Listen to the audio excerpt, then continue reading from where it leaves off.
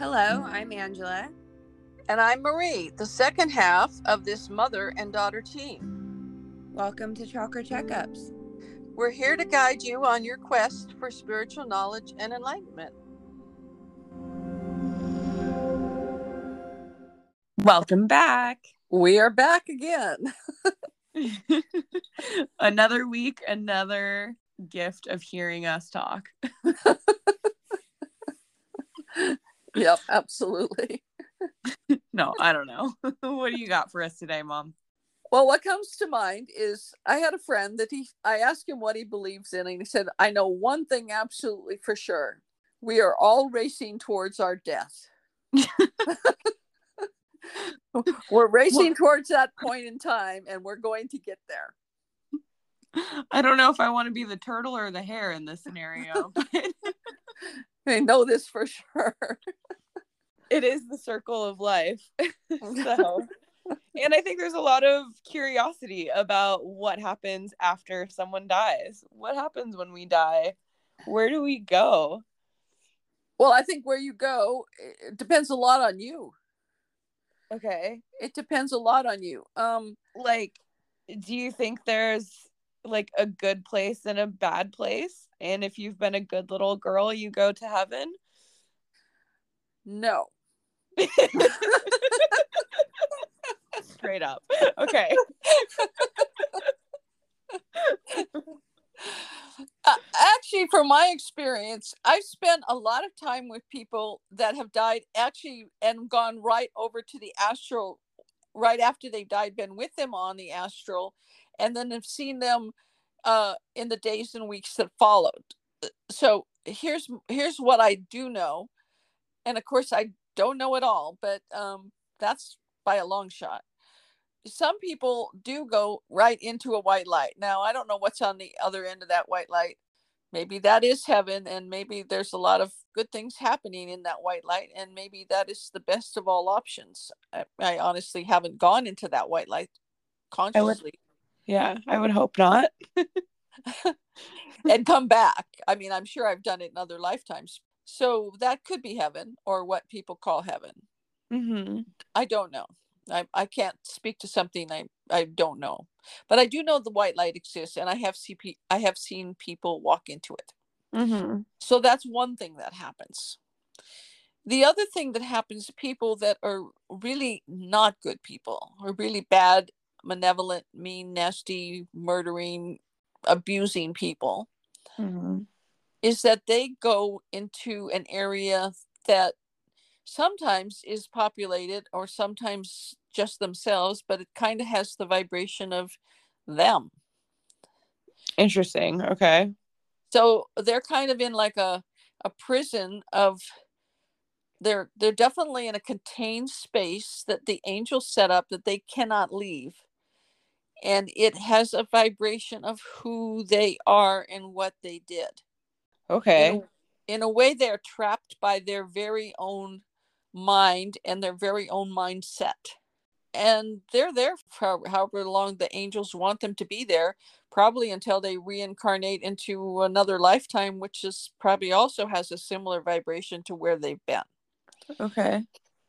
Sometimes people will go into those kind of spaces because, not because they're bad, but because they have a very particular belief and there's no place else for them to go.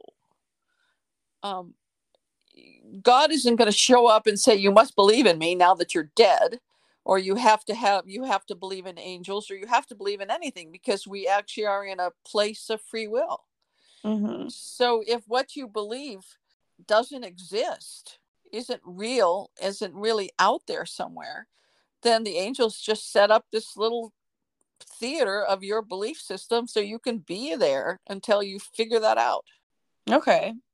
And then they send someone like me, and I actually do this even though I'm alive here now. I do spend time with these people that have passed and go to their little rooms and, go in and say, this may not be all that there is. There's other things out there, and there are other belief systems, and, there's love and light and things like that. And they usually tell me to leave. Well, you can just F right off with that. Basically, that's about it. And then I just very nicely say, okay, but I just wanted you to know. Oh. Like, I'm here. I'm just going to plant this little seed in your room here. And I'll see you in another 3 months, or whatever. Okay. And that's really what happens. And I guess there are probably, I don't know how many people there are like that. There's probably millions of people like that. But there's lots of space in this other dimension and lots of patient angels. And I suppose after a while, they'll put them into a life, reincarnate them into a life where they can be with a family that might give them another option and give them another perspective and change their mind, as it were. Mm-hmm. And then they can begin to examine other possibilities, or not. Or not. How many times do you think a soul reincarnates? And how long does it take, do you think, before the soul reincarnates? Well, it really, really varies. I mean, I have done readings on people that I was pretty sure had a lifetime in, like, the 1200s, and have only been here like once or twice since then. Oh, So that's okay. really a long time. Now, my last lifetime, when they dropped the bomb in Japan and Nagasaki, I was killed in that bomb blast. I remember walking down the street when it happened. And then I was born in 1953. So that was a pretty quick reincarnation. Whoa. And I woke up really, really pissed off about war and bombs and all of that sort of stuff. Even when I was very young, I'm really anti-war. I've always been anti-war, still am, because I had a good life and they wrecked it. Yeah, that's yeah. Wow. I didn't know that you had remembered that. Yeah. And yeah, I was happy and I liked my life. And then boom, and I was not happy about that. So sometimes you can come back pretty darn fast. Okay. What do And you think that depends on? that I don't know for sure. I think that's just where that's up to a bunch of angels. They figured that out. I don't know why. There's a whole bunch of stuff that goes on that You is way beyond our reckoning. you mean you don't know everything? There's a ton that I don't know. Okay. I know a minuscule little bit, and I do know that I've had conferences on the astral between lifetimes with the angels about where I was going to go and what I'm going to do. So it's not done just casually. You just don't pop in.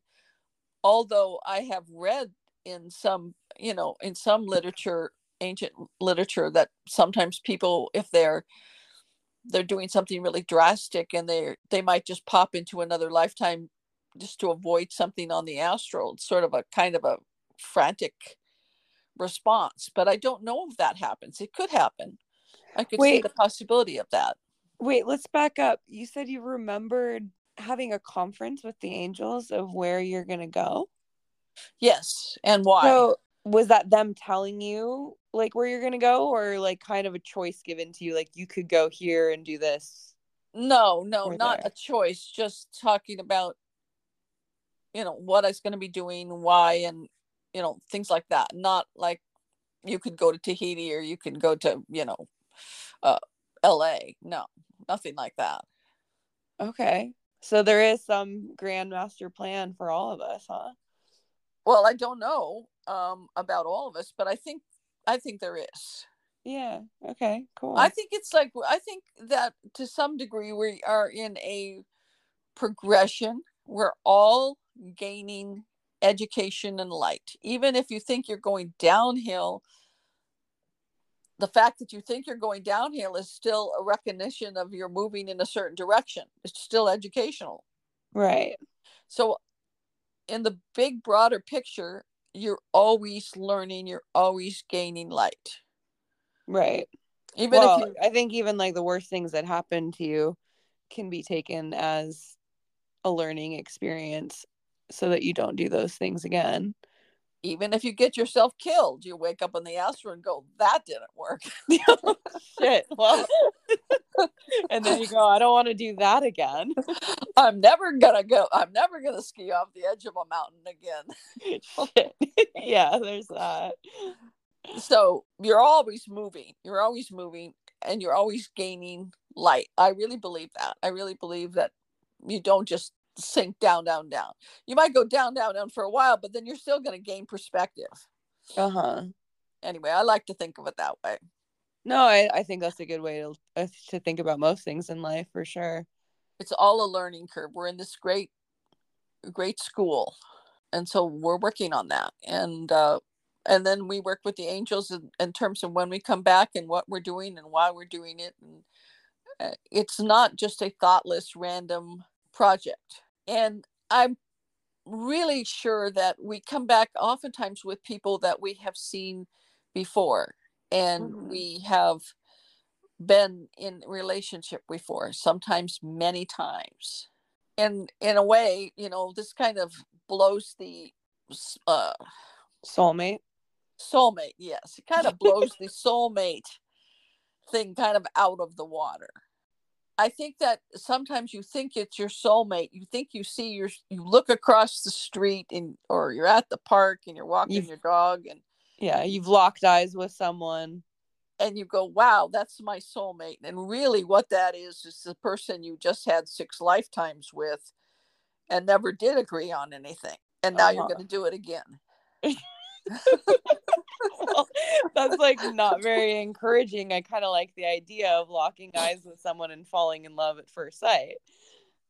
But sometimes you're not really falling in love at first sight. Sometimes you just recognize them and you have something unfulfilled expectation, and so it's like familiarity. I know you. And it's mistaken for love. There might be love there, but it might have been like that person was your mother, Okay. It doesn't necessarily mean it's your soulmate. So I would be very suspicious of any time you have that instant aha moment with somebody before you jump into matrimony or something. I would start to ask questions, do I really just think of her and remember warm pie or something? Or, do I know anything about this person other than I have this feeling be a great person to have around the house? Right. Because a lot of times that's all it is. I had a relationship with somebody like that. I saw them, and before I didn't even know them. And the first thing that popped out of my mind is, where have you been? Yeah. And then, and this kind of angst about it. And it wasn't until years later that I remembered that in a lifetime where we had been married, and he had gone off to sell some things on market. He took our horse and he went off to sell some things like he did from time to time. All good. And he didn't come back. And later he was found dead and the horse was taken. Someone killed him probably for his goods and his horse. And I was left in a situation where I had to marry somebody to make everything work, to keep the property and the little hut we had and our fruit trees and like that. And the whole thing was just awful. Wow. So when I saw him, that was my first response. Where'd you go? I don't know. It just kind of came out of me. But I also had that feeling like, wow, I know you, And I did like the person, but in this lifetime, he was very dysfunctional. Well, probably from being murdered in his last lifetime of just trying to provide for the family. I can't imagine that would help you very much. Right. And a lot of times we do carry that stuff. We carry this trauma and maybe the sense of failure and the fright, everything about that. It was just like 2 unfulfilled expectations meeting again. And ultimately it didn't work. So he had the same kind of feeling towards you in that moment, and then you guys did date for a while? Yes, we did. Actually, we lived together for several years. And then what happens is then you begin to see who you're with now as opposed to who you remember in your psyche from another time. And it's sort of like one thing dissolves and then you're stuck with this other thing and you're like, whoa, this is, where are we now? And I think that's what happens to a lot of people. They find someone from another lifetime, and for a while, for a year or maybe sometimes more than a year, they're kind of running on a kind of a deep psychic memory from another life. And that's kind of all they're seeing. And then they kind of snap out of it that at some point, and they're really looking at who they're with in this life and all of the baggage or the personality of that person has now. And it's like suddenly they're like, who is this person? Yeah, wow. Why have they changed? They haven't really changed at all, but you never But you just have this unconscious expectation of who they were before. And that's who you were really focusing on. You weren't focusing on them. You were focusing on a memory. You were in love with a memory, not with who they are in this moment, which isn't really very fair to them, but it happens. Yeah. Wow, that's crazy. And it happens a lot. And how conscious do you think we are affected by a lot of these past lives? Like, I know there's some, like, I saw a video of this amazing, like, 1-year-old who was playing, almost like Mozart piano. So I think there's some situations like that they must come from, like, a past life. But how conscious are these past lives affecting our daily lives if we're not very conscious of it? Well, I think there are huge amounts of effect that we're under from things from our past life, things that we're afraid of. People have fears that have no rational correlation to anything that's happened. Like, I won't go into the water, or I won't get in an elevator, or I don't want to be near a horse. I'm terrified of dogs, or things of that nature. Mm-hmm. And I think a lot of times those relate very much to something that happened in their past life. There's certain skills that they're very attracted to, they want to do because they've had them in a past life. And of course, I mentioned on other podcasts, I relearned jewelry from a memory from a past life, and I made very fine jewelry for 27 years from a past life memory. Mm-hmm. And I was very drawn to doing jewelry. I wanted to do jewelry. I felt like that's what I should be doing. Mm-hmm. And then I felt like I was cheating because I'd done it before. Been there, done that. It does feel like cheating. I'm still trying to remember any other language from a past life, and instead I have to take Spanish classes. So right. And like they talk about Mozart, how really irreverent he was, and drinking and everything else, and at the same time he was downloading like unbelievable music. Right. Most likely from a past life, but maybe part of it was just from the Akashic records. But again, that's probably past life too. So it just, I think there's a huge amount of things that we're doing that from a past life. I think that as you start to remember it, now I remember now around 25 different past lives. And then I look at the pattern of things I've done in this life and the people that I've met in this life. And those past lives, it's like taking a piece of the puzzle and going, this one goes there. Now that makes sense. And here, this one goes here, and this one goes here. And you begin to say, okay, is there anything I'm doing here that really relates to what I'm doing here? Because it's so complex. Yeah, you have me stumped today. This is blowing my mind. Yeah, there's always a lot more to it than you think. My boyfriend introduced me to this family. The husband had, I can't remember, 4 or 5 kids, and the wife had 4 or 5 kids. So they had a herd of children, a lot of kids. And she got pregnant again, and she wasn't even going to tell him. She just was not going to have any more children. And somebody brought over a Ouija board. So she started to do this Ouija board, and the Ouija board spelled out please let me be born. I was your grandfather. Wow. And and the husband, he said, do we have something we need to talk about here?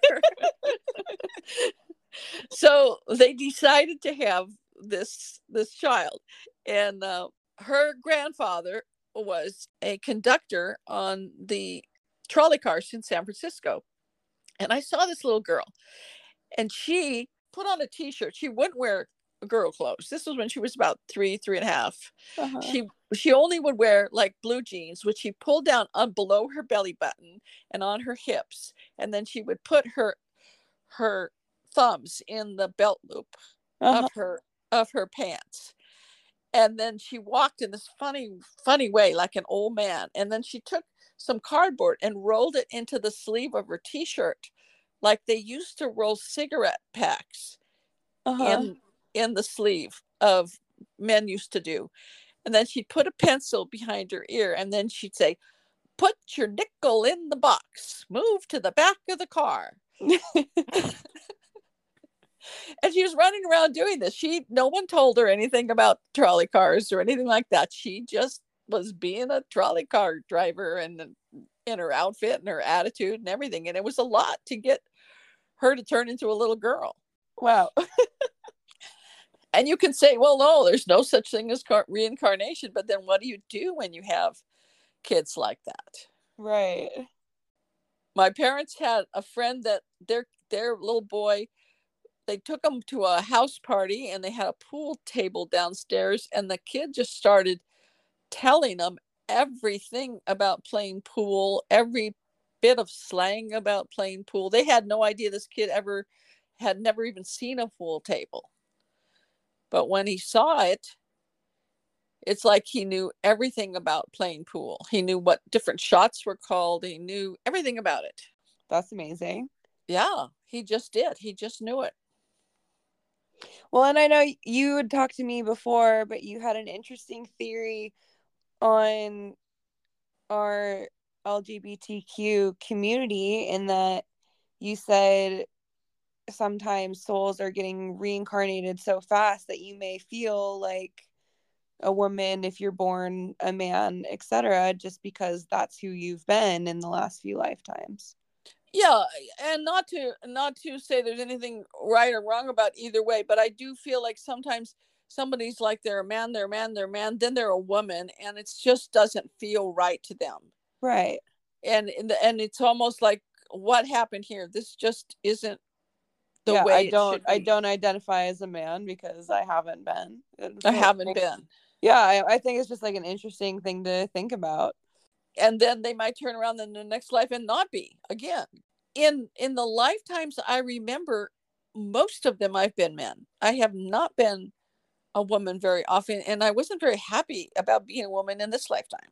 Mm-hmm. And most of the, and I've not been a white person. And I was like, when I woke up this lifetime, and from a very early age, I'm like, there must be a big mistake here. Wait a minute. I'm a girl and I'm white. I mean, hello. Yeah. Yeah. What is going on here? So you must have loved your brother talking about white as a board and seeing Casper, huh? Oh yeah, my brother.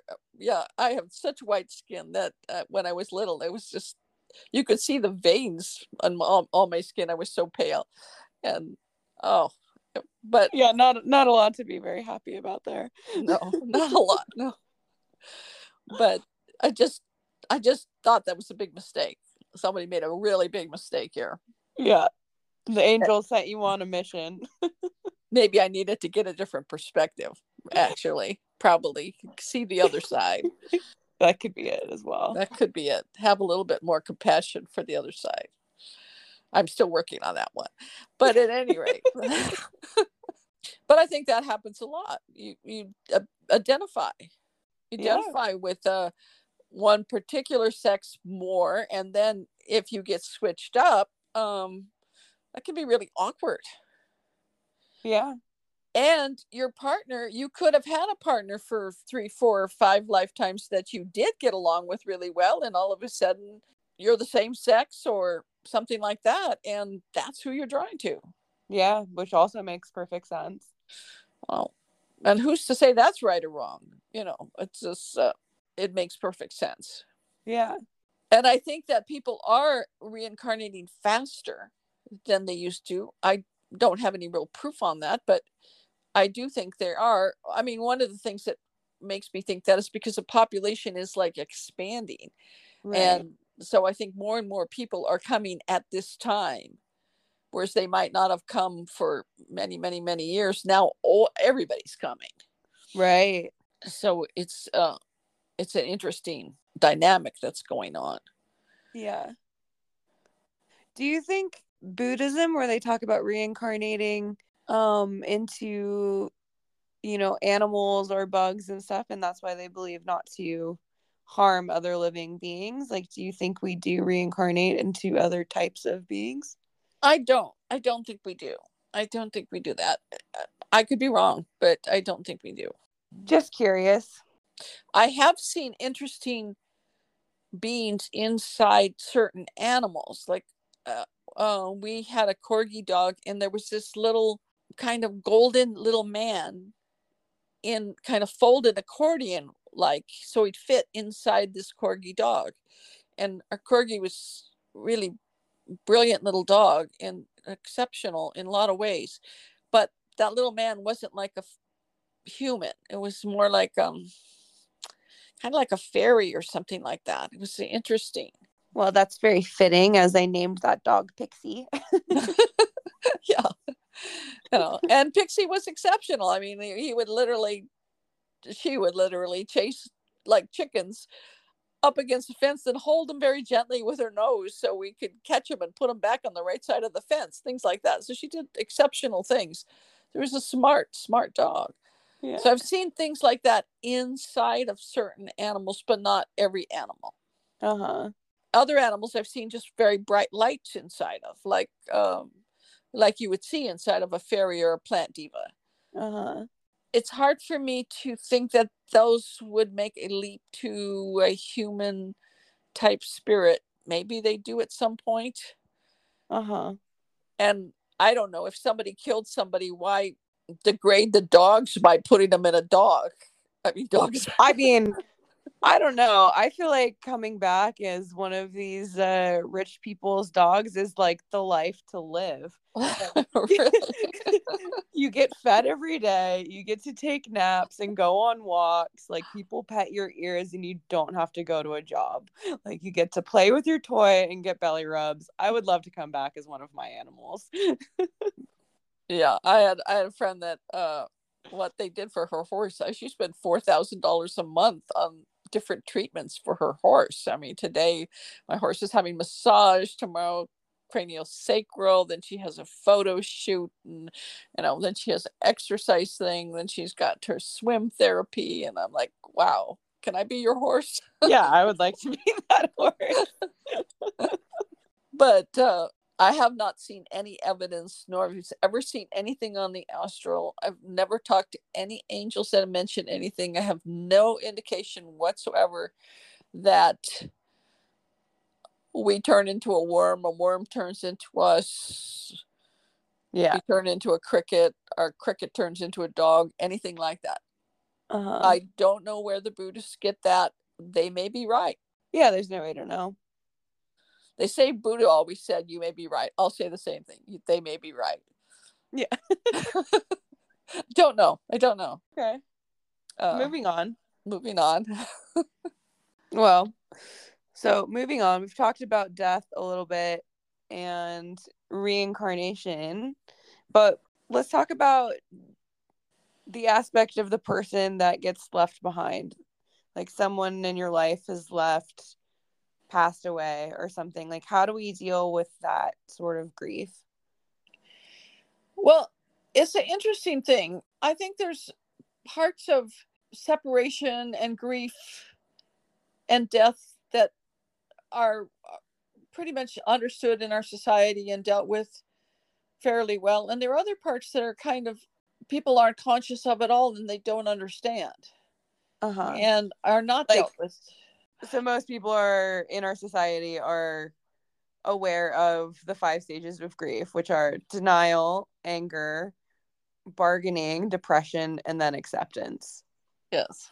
And it's probably true to some degree, all of that exists.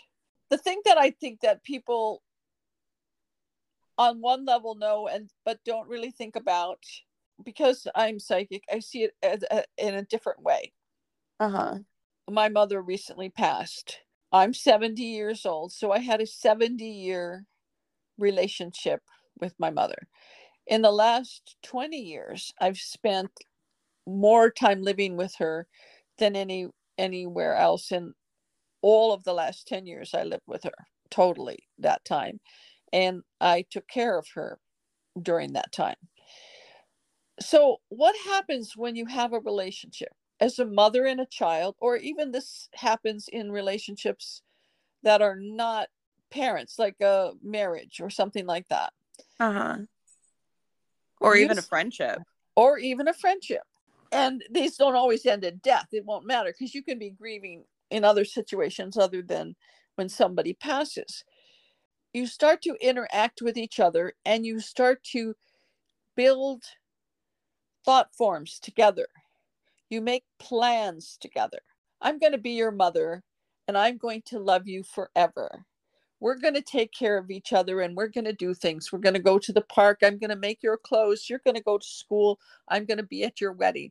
You put all these thoughts together, hundreds and hundreds and thousands of thoughts.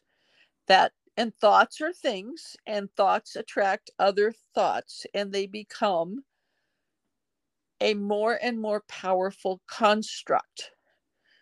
And over many, many years, that construct gets stronger and stronger. Now, if a person is in a relationship and they're somewhat indifferent, like, yeah, whatever, I'm out of here, I don't want to listen to you, or I'm not into this, or I don't care, the construct isn't going to be as strong. Mm-hmm. But if you took the example of maybe a couple that got married when they were like 17 and they were married for like 65 years and they were really devoted to each other and they planned everything and they had their 3 kids and they built a house in the country and they landscaped it all and everything went exactly as they planned, and then one of them dies. Mm-hmm. For the other one that's left, all of this construct that they put together, they made together, now half of that is crumbling. Mm-hmm. It's falling apart. And on one level, you're grieving very deeply for the person that's gone, and you're sad about that. But on another level, it's like this castle, and half of the bricks are disintegrating. And it looks like you have nothing left, nothing solid, nothing works. And it's overwhelming. Like, wow, this, I put this together in 65 years of hard work, and now it is crumbling. Mm-hmm. And this is, I think, sometimes what happens with people, that one person dies and the other person just, they can't deal and they die too. Mm-hmm. Because it is just too much for them to even confront this. Mm-hmm. Now, it's interesting. I noticed with my mom, it's like it was like she was still here, although I know she's not here. And then I realized this is the construct. So I started to literally, on a psychic level, say, okay, let's move her thought forms away from my thought forms Mm-hmm. and send her thought forms away with her. Mm-hmm. And I immediately started to feel better and lighter, like less depression and less upset, because I can't hold it all together. It's falling apart anyway. And if you're just in it and it's kind of crumbling and you're trying to make sense of it, it is kind of overwhelming. So you're not necessarily talking about thought forms that are hanging around the house that you can just smudge out, but some that you need to like get out of your energetic system kind of thing because they've been built together. Yes, you've kind of built them together. Like in a relationship, you'll say, we are going to do this. We're going to get an apartment. An apartment's going to be blue, when you get one. And you do all this stuff, and you talk to each other constantly about, I'm going to feel this way about you. I'm going to be faithful. You're going to be faithful. We're going to do this. We're going to do that. And it's so many thoughts. It's way beyond what you would believe in a religion. It's way beyond what you would be taught in school. Because in a relationship that's ongoing for many, many years, you spend much more time interacting and listening to and agreeing or disagreeing with this person and building this construct. In a way, it's like this long-term contract. And then, boom, it's over. And like, whoa, what happened to the plan? The plan is no more. Right. The plan is now not a plan. And I've got this thing here, and I don't know what to do with this thing.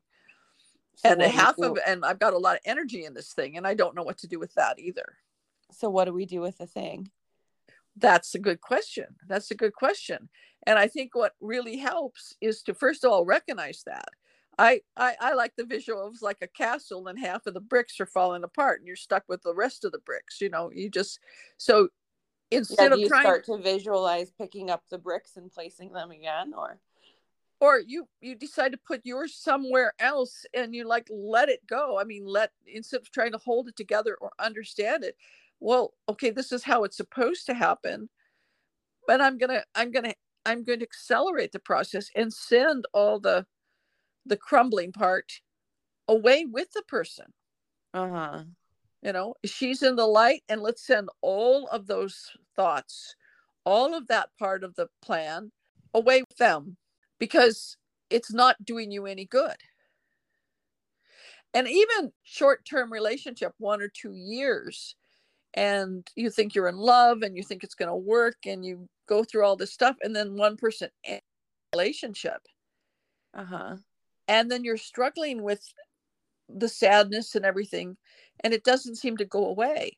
Then I would start to say, okay, it's the construct. You've got this construct that you started to build, and you're kind of clinging to it.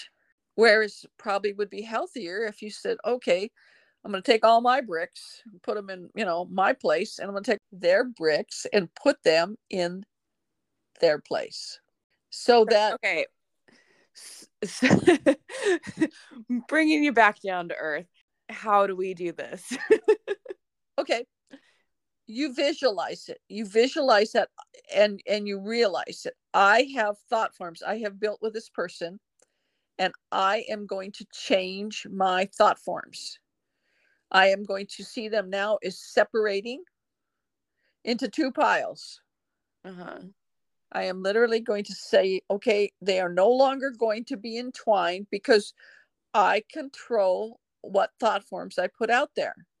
So I'm going to start to say, okay, I'm now going to want my thought forms in a separate situation, and this other person's thought forms with them. And so you're kind of trying to retrain your brain from getting into a pattern of being like, getting sad over what could have been, or what would have been, or what would be, that's not going to be anymore. Instead of getting caught in that cycle, you're stopping that pattern. And partly that, and partly retrain your brain from trying to hold together something that cannot be held together, but isn't really deconstructed because you're trying to hold it together. And that just makes you sad. It's like you're looking at the crumbling castle and you keep trying to throw cement on it or something. Or if it's a sand castle and the waves are taking it away and you're trying to build it back up. Right. What's going on here? Oh, this is so depressing. I can't hold it, but I don't want to let it go either. Okay. It's better to just say, okay, this is supposed to decompose. And I'm going to accelerate that. I'm going to just literally use my will for what controls my thought forms and deconstruct them.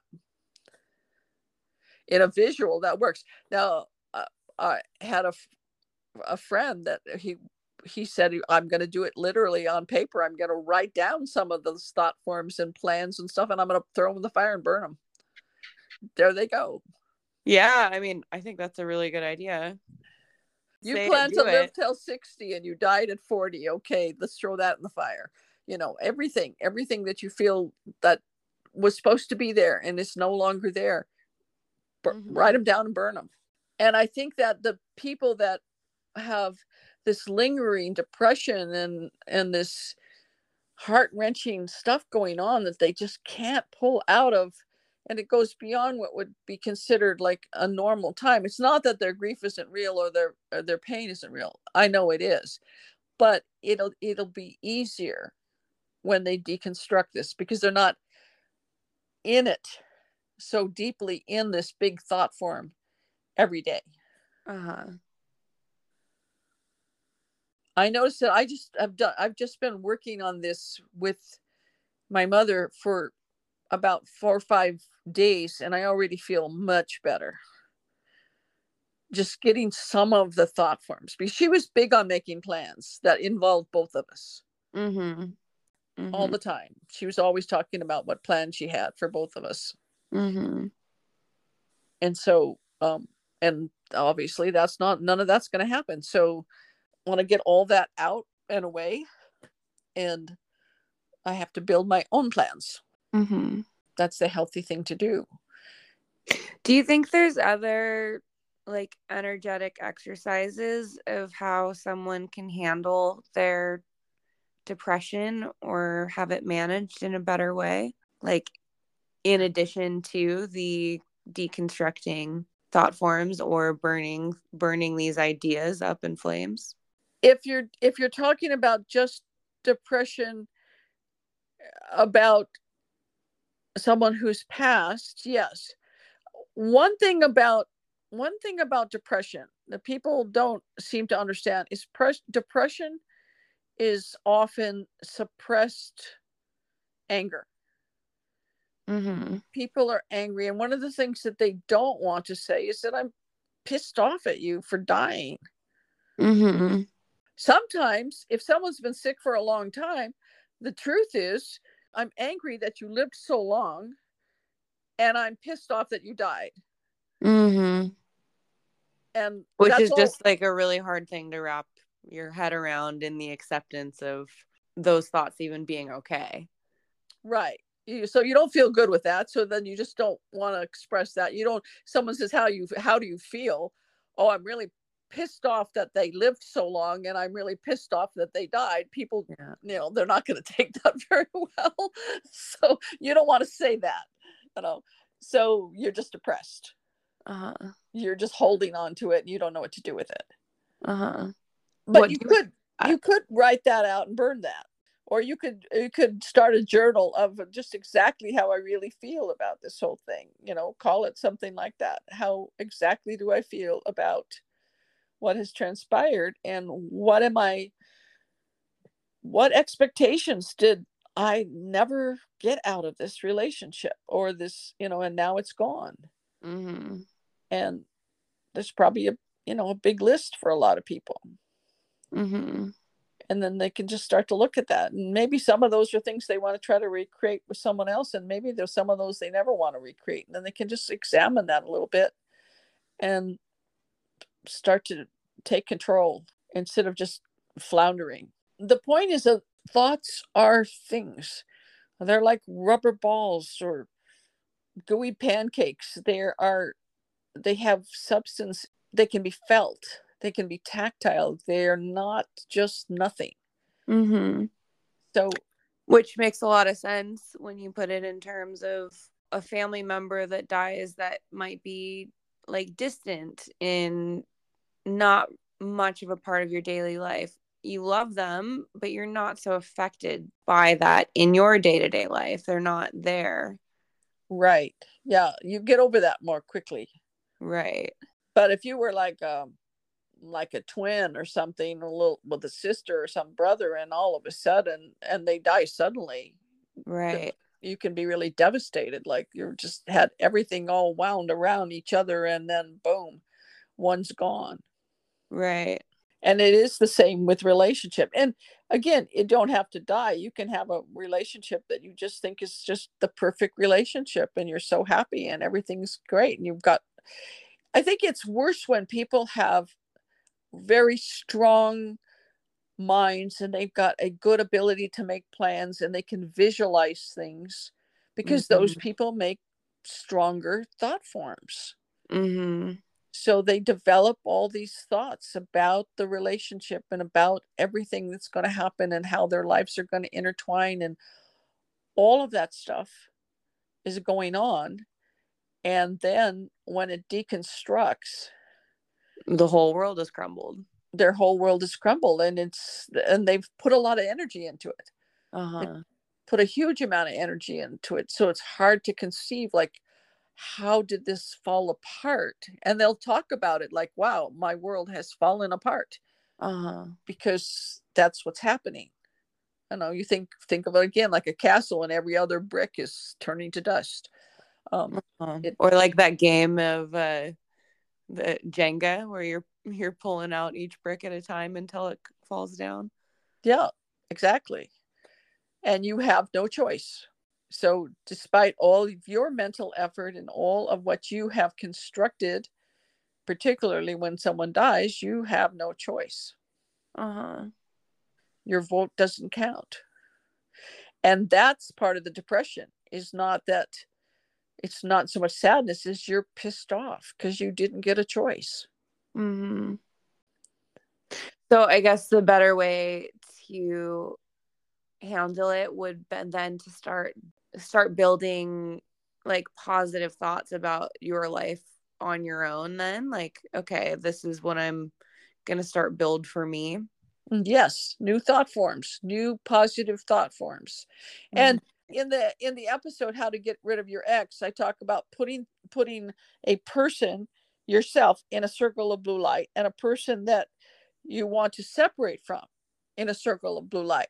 And what I've been doing with my mother is I'm putting myself in a circle of blue light, and I'm putting her and all of her thought forms with her in her circle of blue light, and then seeing them moving off into heaven.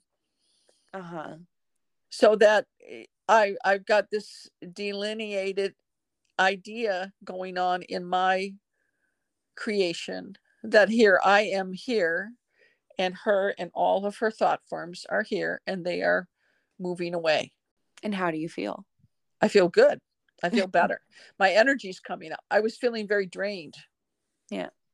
And I was also feeling like she was still here, and I knew that she wasn't here like a ghost, like here. So I was like, what is that? Then I realized this is a thought form. Mm. So I thought, oh, that's interesting.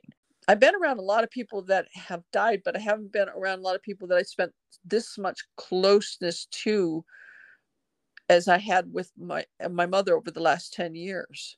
Mm-hmm. So it was sort of an interesting study on that level. Mm-hmm. So it definitely my energy started coming up a lot more when I started to do this. So to deconstruct this and start to be able to construct now the way I want to build things. Well, I have to do something. Mm-hmm. So it's better to construct positively. So what are you focusing on now? What are you trying to build in your mind? I want to change the consciousness in the world.